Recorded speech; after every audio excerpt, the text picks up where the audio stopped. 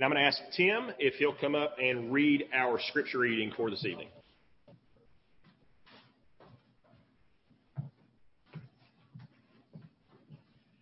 Okay, our scripture reading is from the book of Luke, chapter 11, verses 24 through 28. When the unclean spirit has gone out of a person, it passes through waterless places seeking rest, and finding none, it says, I will return to my house from which I came. And when it comes, it finds the house swept and put in order. Then it goes and brings 7 other spirits more evil than itself, and they enter and dwell there. And the last state of that person is worse than the first. As he said these things, a woman in the crowd raised her voice and said to him, Blessed is the womb that bore you and the breasts at which you nursed. And he said, Blessed rather are those who hear the word of God and keep it.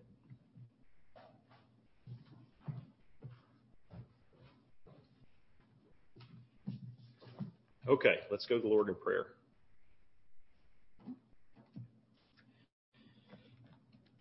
Father God, we again thank you for this time. God, we pray that, God, this would be a time that, God, the message of the gospel would go forth. God, we pray for that in terms of our community each week. God, we want to pray for and uplift the ministries of brother and sister churches throughout Blount County. God, we pray for Church of the Redeemer, a sister Presbyterian congregation. We pray for Smoky Mountain Pres, another sister Presbyterian congregation.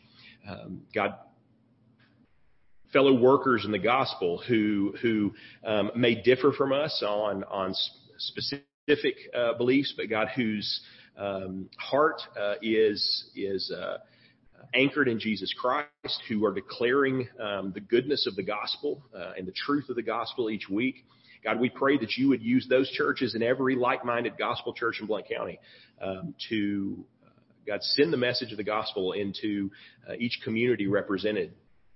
God, that you would draw people to yourself, that people would be strengthened, that they would grow in the grace and knowledge of our Lord Jesus Christ because of the ministries of these churches and the way the Spirit is working in each of them. God, we know that the work that is before us is not something that we can do on our own. God, that you have called us to obedience. You have called us to diligence and exertion and to have a energy and a commitment to the work of ministry and to the work of taking the gospel to our community. And yet we know that we cannot do that on our own. That to change hearts, God, we rely on your Holy Spirit going before us, working in our words, God, and doing work that we are incapable of doing even after the moment of ministry has passed. Father, we ask that you would do this, that you would bring revival to our community in a time where it feels like in many cases that people are drifting from church, whether because of the last year we've had with COVID and things like that, or just because of cultural factors that are going on. God, we ask that our county would be different, that you would use this as a time to draw people to yourself, that we would see an influx of people, God, not only learning of the gospel, but trusting in the gospel, God, and to greater and greater extents dedicating their lives to the gospel. We ask that you would help us to be a congregation like that. That we would recognize the way that you are working in our midst, and that you would, God, lead us and empower us as we seek to honor you, to live righteously among our community, and to share the good news with them. Father, as we open your word, we ask that you would shine the light of the Spirit on it, that we would understand it rightly, and that you would apply it to our lives in a right and true manner. We love you. We praise you. We ask these things in the holy and precious name of Jesus. Amen. All right, so we're kind of zooming in on a smaller section of Scripture that is part of the larger section of Scripture in both all through Luke chapter 11. And so honestly, all of these passages are connected in different ways. But we're zooming in on verses 24 through 28. And so kind of as to begin the conversation tonight. So one of the great problems, I think, with understanding in understanding what the Christian faith is, of receiving the Christian faith, what is really at the heart of the Christian faith, what is the goal of the Christian faith? How is that goal accomplished? That's a problem oftentimes in terms of how the world and the culture perceives what the Christian faith is about. There's a lot of misunderstandings that come into that conversation with non-believers.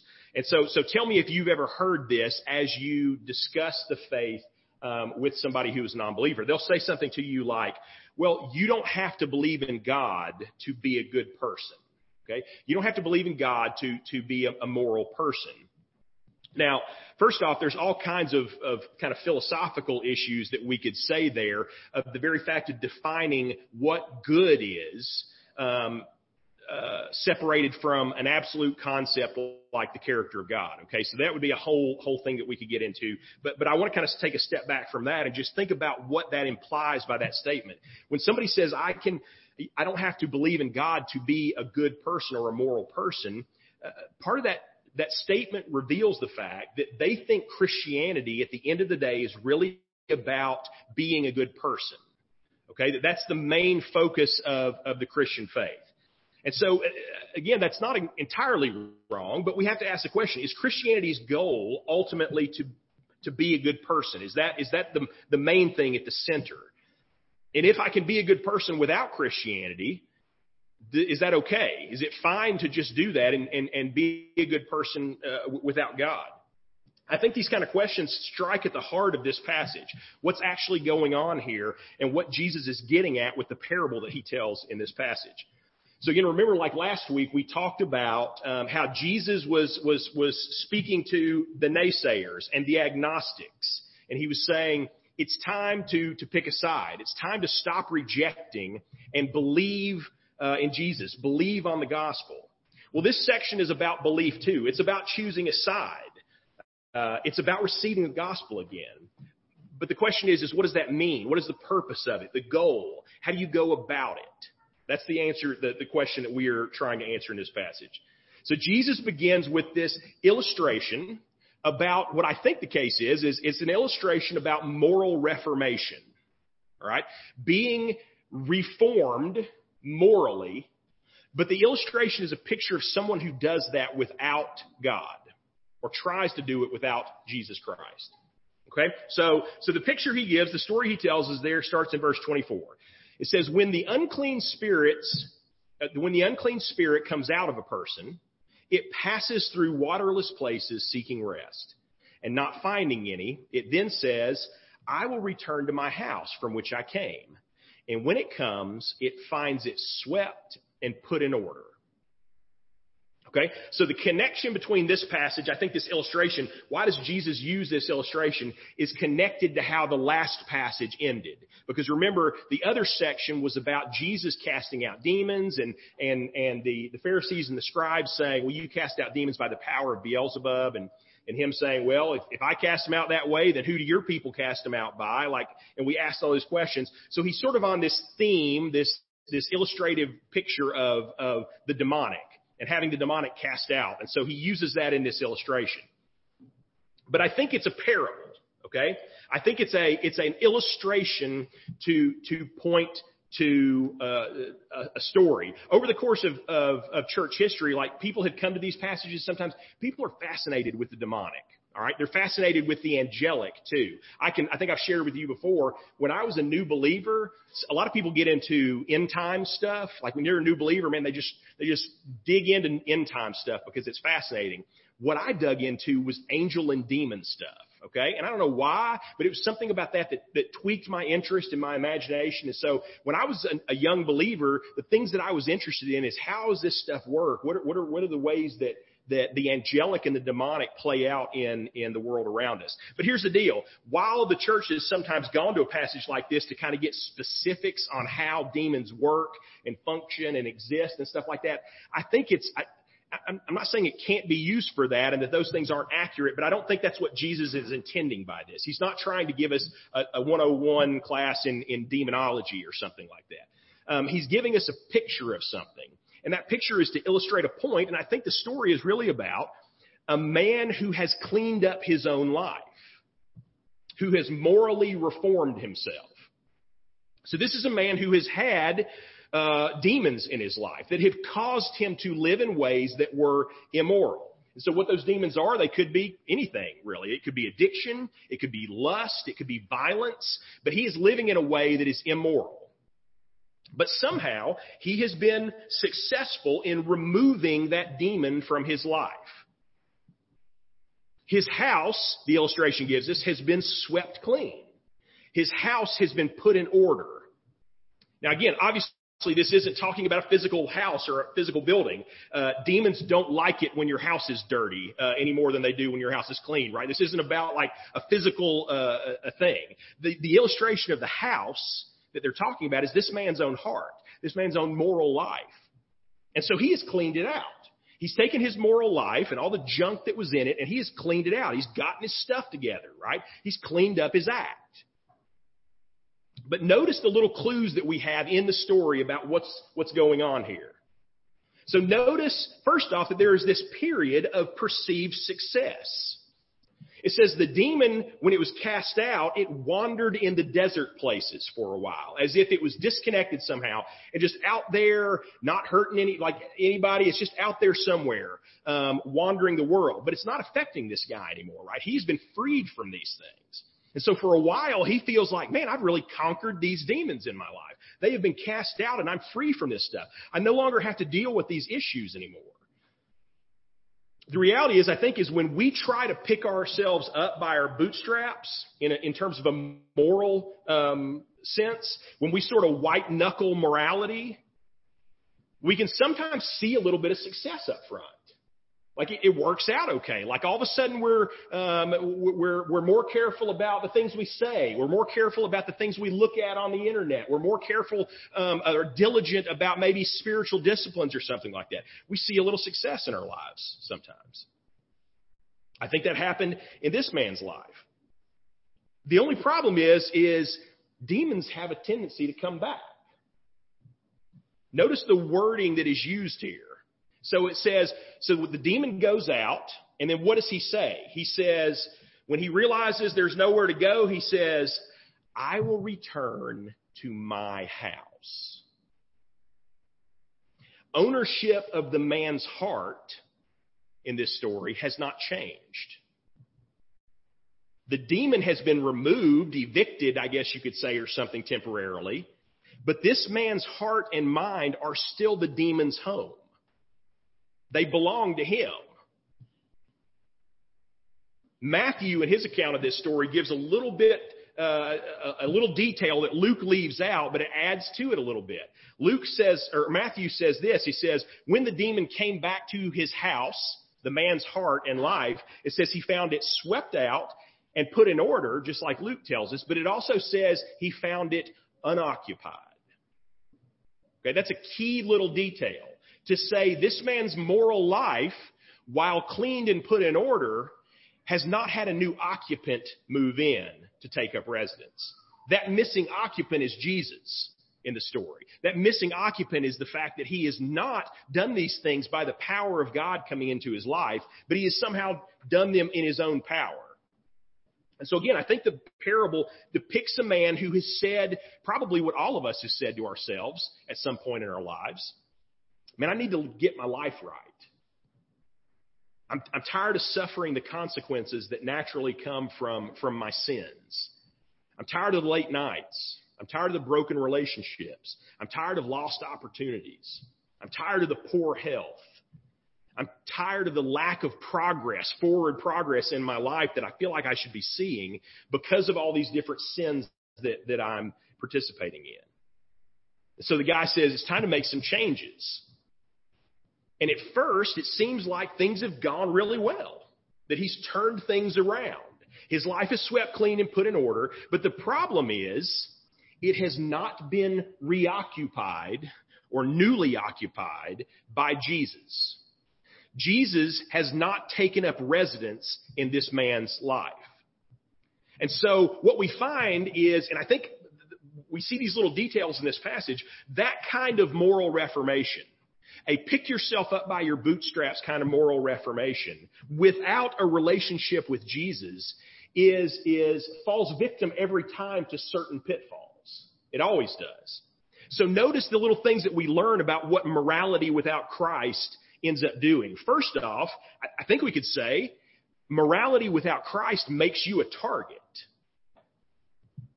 Because what happens in verse 26, it says, then the demon goes and brings along 7 other spirits, more evil than himself, and they come in and live there. So here's the reality is as Christians, we believe in not only sin, we believe in spiritual warfare. We believe that there are things going on in the spiritual realm that we cannot see with our eyes, although we experience the effects of it in our lives all the time. And a person trying to live a moral life without Christ is going to have attacks made on them in a unique way. They're going to have a target on their back beyond just the issues that they had even dealt with previously. It's interesting, I think, how you see this oftentimes, how when people try to clean their lives up, really what they do is they just exchange one set of sins for another. Let me give you an illustration that I'm not trying to pick on the issue of addiction, but I think you see it sometimes or often, is that people who are coming out of addiction will all of a sudden throw themselves headlong into working out or something like that, right? And so all of a sudden they focus on those things. And they put away the addiction they had, but then they live a life that is focused on this new thing. Now, here's the deal. From a societal perspective, I think we would all probably much rather have a community full of workout freaks than we would a community of addicts, right? But the reality is when it comes to a heart issue, there may not have been much change. All they've done is exchange one idol for another set of idols. The devil's going to come at you with other issues that you didn't even know you had. He may come at you in ways that go to the root of what the problem that you got rid of was actually just a symptom of. So you put away the addiction or the lust or the violence, but none of those things were the real issue. The real issue was something deeper. And so the devil comes back at you, and maybe he doesn't attack you in those ways anymore, but he still attacks you in a way that is a function of that core issue that has not been dealt with. The devil loves to allow certain levels of success in our lives, right? He loves to make us think that we've done it on our own. Why? To enable our pride. And then, once we are firmly established and self-righteous in our new life, to attack us and bringing it all crashing down on our heads so that what do we experience? We experience shame. We experience public disgrace on these things. We are seen as hypocritical or weak by the people that we have been telling about what success we've had. And what do we find it says? It says the final outcome of this man's life ends up being worse than he was in the beginning. Right? That's exactly what it says at the second half of verse 26. And the last condition of this person becomes worse than the first. And I think, again, we could play that, we could suss that out and kind of see different ways in which that could be true. What does it mean that he's worse off after this spiritual reformation than he was before? Well, first off, you could say it's worse off because he has relapsed. So again, that shame and that defeat that comes along with that. Perhaps it's that falling back into sin that makes him think this time, well, there's no hope, right? I tried to do better and I couldn't do it. I couldn't make it work. And so I quit.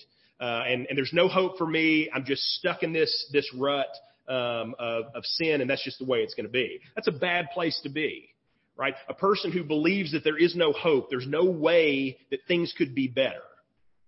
That's a worse condition than just being a person who is living in their sin. But I think there's an even worse possibility, a condition that is even worse, and that's this. Man, what if the moral reformation does work? What if you do clean up your life on your own? What if you walk away from all of the evil junk that was in your life, but you still don't have Jesus? And from that point on, you're able to look at the world and say, I don't need God. I I don't need Jesus. I was able to deal with my problems on my own, to morally reform in my own power. The reality is that is a worse position than it was at the first. That is a more dangerous position to be in. Because as we said from the beginning, Christianity is not just a moral improvement project. It's a rescue mission. It is about having a relationship with Jesus, who is the central figure of our life and meaning and who we are. And our relationship to him is first. It's foundational. The moral life is something that comes later. It begins, though, with that relationship and worship of Jesus. And so even if real life change could be accomplished without Jesus, even if you can actually do it, it would still be empty. Because that relationship is the main point. That was exactly the problem that we find with the Pharisees over and over again. Those men who could claim, and probably in some ways accurately claim, that they were blameless when it came to the law, right? We assume that at some level they were hypocrites, that nobody is blameless in the law, but I also think it's probably the case that many of them did a very good job of checking all the boxes and looking like they were keeping it all together. Paul says that about his own life. Paul says, according to the law, I was blameless. I was a Pharisee of the Pharisees, right? I was doing everything right. And yet they were doing it without Jesus Christ. So what does Jesus say to them at one point in the scriptures? He says, "Woe to you, scribes and Pharisees, you hypocrites, for you travel across sea and land to make a single proselyte. And when he becomes a proselyte, a convert, you make him twice as much a child of hell as yourself." Man, that's it right there. If we try to change people's moral lives by getting them to do it on their own instead of showing them Jesus Christ, even if we succeed, even if they clean up their life, all we've done is made them twice as much a son of hell as they were before. That's a crazy thing to say, because listen to this, and it's weird to even say this, but you are better off in many ways being godless and immoral than you are being moral and religious, but thinking that you have accomplished that on your own. You're better off being a godless lost person who recognizes their lostness than you are someone who lives a righteous life but thinks you have done that in your own power. That's a worse place to be. That's a more dangerous place to be. Remember, it's always the Pharisees who are rejecting Jesus. It's always the Pharisees who are blaspheming God even in their own righteousness. So we could say reformation, moral reformation without regeneration, without the relationship that comes with Jesus, is empty. Again, as a society, we might like it. We might be like, great, I'm glad you're living a better life. But you may be in a more dangerous place than you were. Okay? Hard stop. Hard stop right there. Point one. So it would be easy at this point to say, cool, if a relationship with Jesus is the main thing, then even the idea of moral reformation is self-defeating, right? We shouldn't even worry about like trying to live more righteously. Because it's all about our relationship with Jesus, right? It's all about grace. We shouldn't even care about those things. It seems like that would be the worst case scenario. We try to clean our lives up, and then what happens? It just gets worse. So we should just not worry about anything. We could lean in wrongly in that way. Okay? And I think our church, not our church, but the church, has done that in some ways a lot over the last couple of decades. We talk about it from time to time that there has been this revival of grace understanding in the church, which has been a great thing because we had gone through probably an era of 80s and 90s sort of legalism that had its own problems, right? And so in the last 20 years, man, we kind of said, man, it's not about those legalistic things. It's about the grace that we have and the mercy in Jesus Christ. But again, we're always tempted to take those things too far, to take them to a place that is wrong, to misapply them. And so I'm not saying we could ever have too much grace, but we can certainly take that grace and misapply it in certain ways. And so this is what I love about when Jesus teaches. You so often see this. If we wanted to run with something he just said to a goofy place, immediately Jesus comes back and goes, whoa, whoa, whoa, whoa, whoa. Like back up just a little bit. Because notice what happens in the very next text with no transition, no whatever. Verse 27, this lady appears out of the crowd and just spouts off something, right? We don't know who she is. We don't know what the context is. Jesus is teaching about this situation, and all of a sudden this lady screams out of the crowd. While Jesus was saying these things, one woman in the crowd raised her voice and said, "Blessed is the womb that carried you and the breast at which you nursed." So what is that about? And what is Jesus' response to her about? Well, I think it has to do with that idea of relationship again. We've just been talking. He's given us this picture of moral reformation without a relationship with God. And he said, that's not the way it's supposed to work. It's about this relationship. And so if we're talking about relationships, man, then your mom must be the most blessed of women, Jesus, because whose relationship to Jesus could be closer than his mother's? Who could know him better than his mother? Who could love him more than his mother? Who could have a closer relationship to him than literally the woman who carried him in her body and nursed her, fed him from her own body? Like, who could ever be as close to Jesus as that? Nobody, right? If there's a blessed person, if it's all about a relationship with Jesus, then Mary's got to be it. She's got to be the epitome of these things. And what does Jesus say? Jesus says, not exactly. It's an interesting little word in the Greek. It kind of means, some of them are translated on the contrary. But it basically means this. It's kind of like to say, you're not wrong exactly, but let me clarify it for you. Let me explain it so that you have a more full understanding. Verse 28, he says, on the contrary, yeah, but you're not wrong, but let me clarify. Blessed are those who hear the word of God and follow it. So is that double talk? Has Jesus just told us about a guy who tried to morally reform his life, tried to clean himself up, who tried to hear the word of God and follow it, and told us that doesn't work, it's just going to end up worse? And then now he's turning around and going, yeah, you're supposed to hear it and follow it. What's the deal? What's going on here?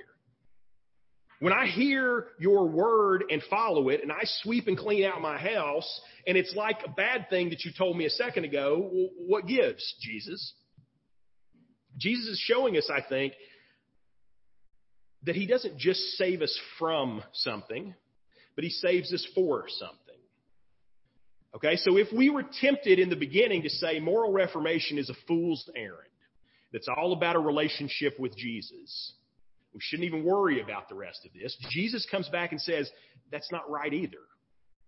Jesus saves us from something, but he also saves us for something or to something.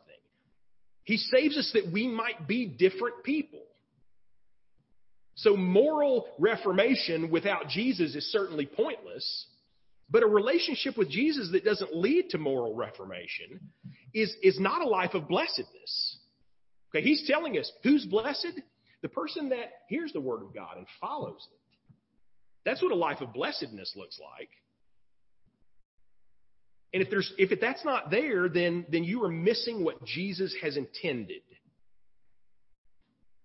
We get it's interesting because Matthew's account of this passage, Matthew chapter 12, it's similar, but there's just like little differences in it. So let me tell you what Matthew says, and it's a passage that you're probably familiar with. It says, while Jesus was speaking to the people, instead of this lady that comes in and blurts out this saying, it says, behold, his mother and his brothers stood outside, asking to speak with him. So, right, the mother and brother situation is still connected to this story, but it's a little different situation going on here. I don't doubt that they're both accurate. That there was a lady and his mom and brother were outside. Maybe that was what the finding out that the mother and brothers were outside was what elicited this woman's statement. But Matthew tells us that it says, but he replied to the man who told him that his mother and brothers were outside, who is my mother and who are my brothers? And then stretching out his hand towards his disciples, he said, here are my mother and brothers. For whoever does the will of my Father in heaven is my brother and sister and mother. Right? So again, what does he do? It's sort of a circle. Well, does Jesus' relationship to us, is that the end of the story? No. That relationship should function to draw us into right living. That our lives should be changed by that. And then there's a way in which living rightly in light of Jesus Christ feeds back into our relationship with Jesus and loving him rightly and being his disciple and following with him. That being his people in relationship with him. That Jesus would look to us and say, these are my brothers and sisters. These are my mother. All right? The disciples are in relationship with Jesus and they have dedicated their lives to following him. And so it's sort of a circle in those things. A saving knowledge of Jesus is accomplished through our relationship with him, but it affects the moral reformation in our lives. And so again, the deal is we want to separate these things all the time, right? The world wants us to separate these things. The world wants us to say, you can just be a good person and not have anything to do with Jesus. And then there's another voice that comes back and says, it's all about being in relationship with Jesus, and you don't have to worry about all that good person stuff. Okay, it's all about grace and relationship with Jesus. And the answer is these things are inextricably linked. And they are connected to each other. And we can't do one rightly without having the other one in place. We can't live moral lives without knowing Jesus Christ. And if we know Jesus Christ, we will have a changed life. Only in God's power, of course. Never perfectly. We continue to mess up in any number of ways. But there will be real change in our lives. And we should see that. Amen? So what I want to do is just kind of close. And honestly, it's something that we talk about a lot.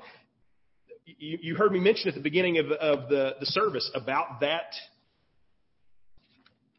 New Hampshire Baptist Confession. About the passage that we read there. Let me read it again for you just real quick. We believe that the law of God, right, these rules that we're supposed to follow, these commands, these ways of changing our lives, that the law of God is eternal and unchangeable. It is the rule of his moral government, that it is holy, just, and good. These are good things. But the inability which the scriptures ascribe to fallen men to fulfill those precepts arises entirely from their love of sin. So that man who tries to do this without Jesus, he can't change his own heart. He can clean up his act for a little bit, but he can't change his own heart. But then what do we find in the next line in the confession? But to deliver them from which, and to restore them through a mediator, through Jesus, to unfeigned obedience to the holy law, is one great end of the gospel. And the means of the means of grace connected with the establishment of the visible church. Okay, so again, what's that saying? It's saying God's law is good. These commandments are good. We are beholden to follow those commandments, but we can't do it on our own. We have to have Jesus Christ. And that relationship with Jesus is foundational. It's formational. We have to start there. All right? But why Jesus saves us is in part one of the goals of it, one of the great ends of the gospel is to make us into the kind of people who can actually know God's law and follow it rightly. That's one of the great ends of, it's not the only thing. There are other pieces we could talk about. We can talk about worship. We can talk about belonging. We can talk about God's family. We can talk about all kinds of different things. But one of those great ends is to say, Jesus saved us so that we could follow him rightly. So I love how, man, again, it's not a coincidence. It's providence that God brings these things together, that he makes us happened to read this passage in the same week that I'm not that clever, right? I don't plan these things out that far ahead. It doesn't end up looking like that. That God brings these ideas together in the same passage. So as we close today, what I want you to do is just go to the Lord in prayer and say, God, I don't want to use the wrong language here. I don't want to balance between works and grace. Okay? It's all grace. There's no balance between these things. But what I want, God, is that you would infuse my works with your grace.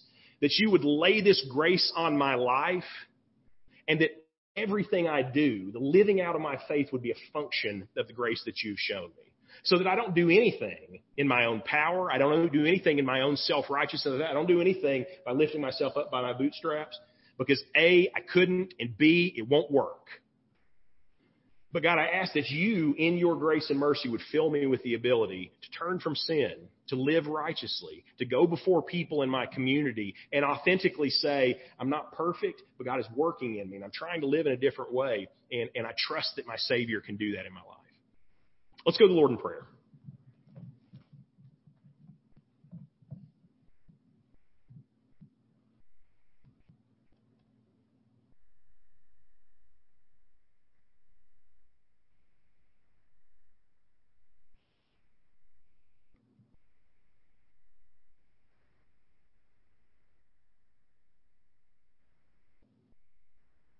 Father God, we thank you for the grace that we have in Jesus Christ. We thank you for the fact that he came and that he lived a life in keeping with the law perfectly. God, we were not able to do that. God, we have stumbled at every place. God, your word even teaches that when we come in contact with the law as sinful, fallen people, God, your law in a way exacerbates our sin. God, it pushes us towards sin in our rebellion and in our rejection of who you are. And yet Jesus Christ was not like that he came and lived a perfect life in our place, that he was obedient at every point of the law. God, because of who Jesus Christ is, he empowers us to live in accordance with your word. God, your righteousness is seen in your law. Your law is not evil. It is not wrong. It is not ugly. God, it is beautiful and right and good. And you have called your people to live according to it. But we cannot do that without Jesus Christ. God, only he has done it perfectly and laid that righteousness on us. Only he can empower us to live rightly.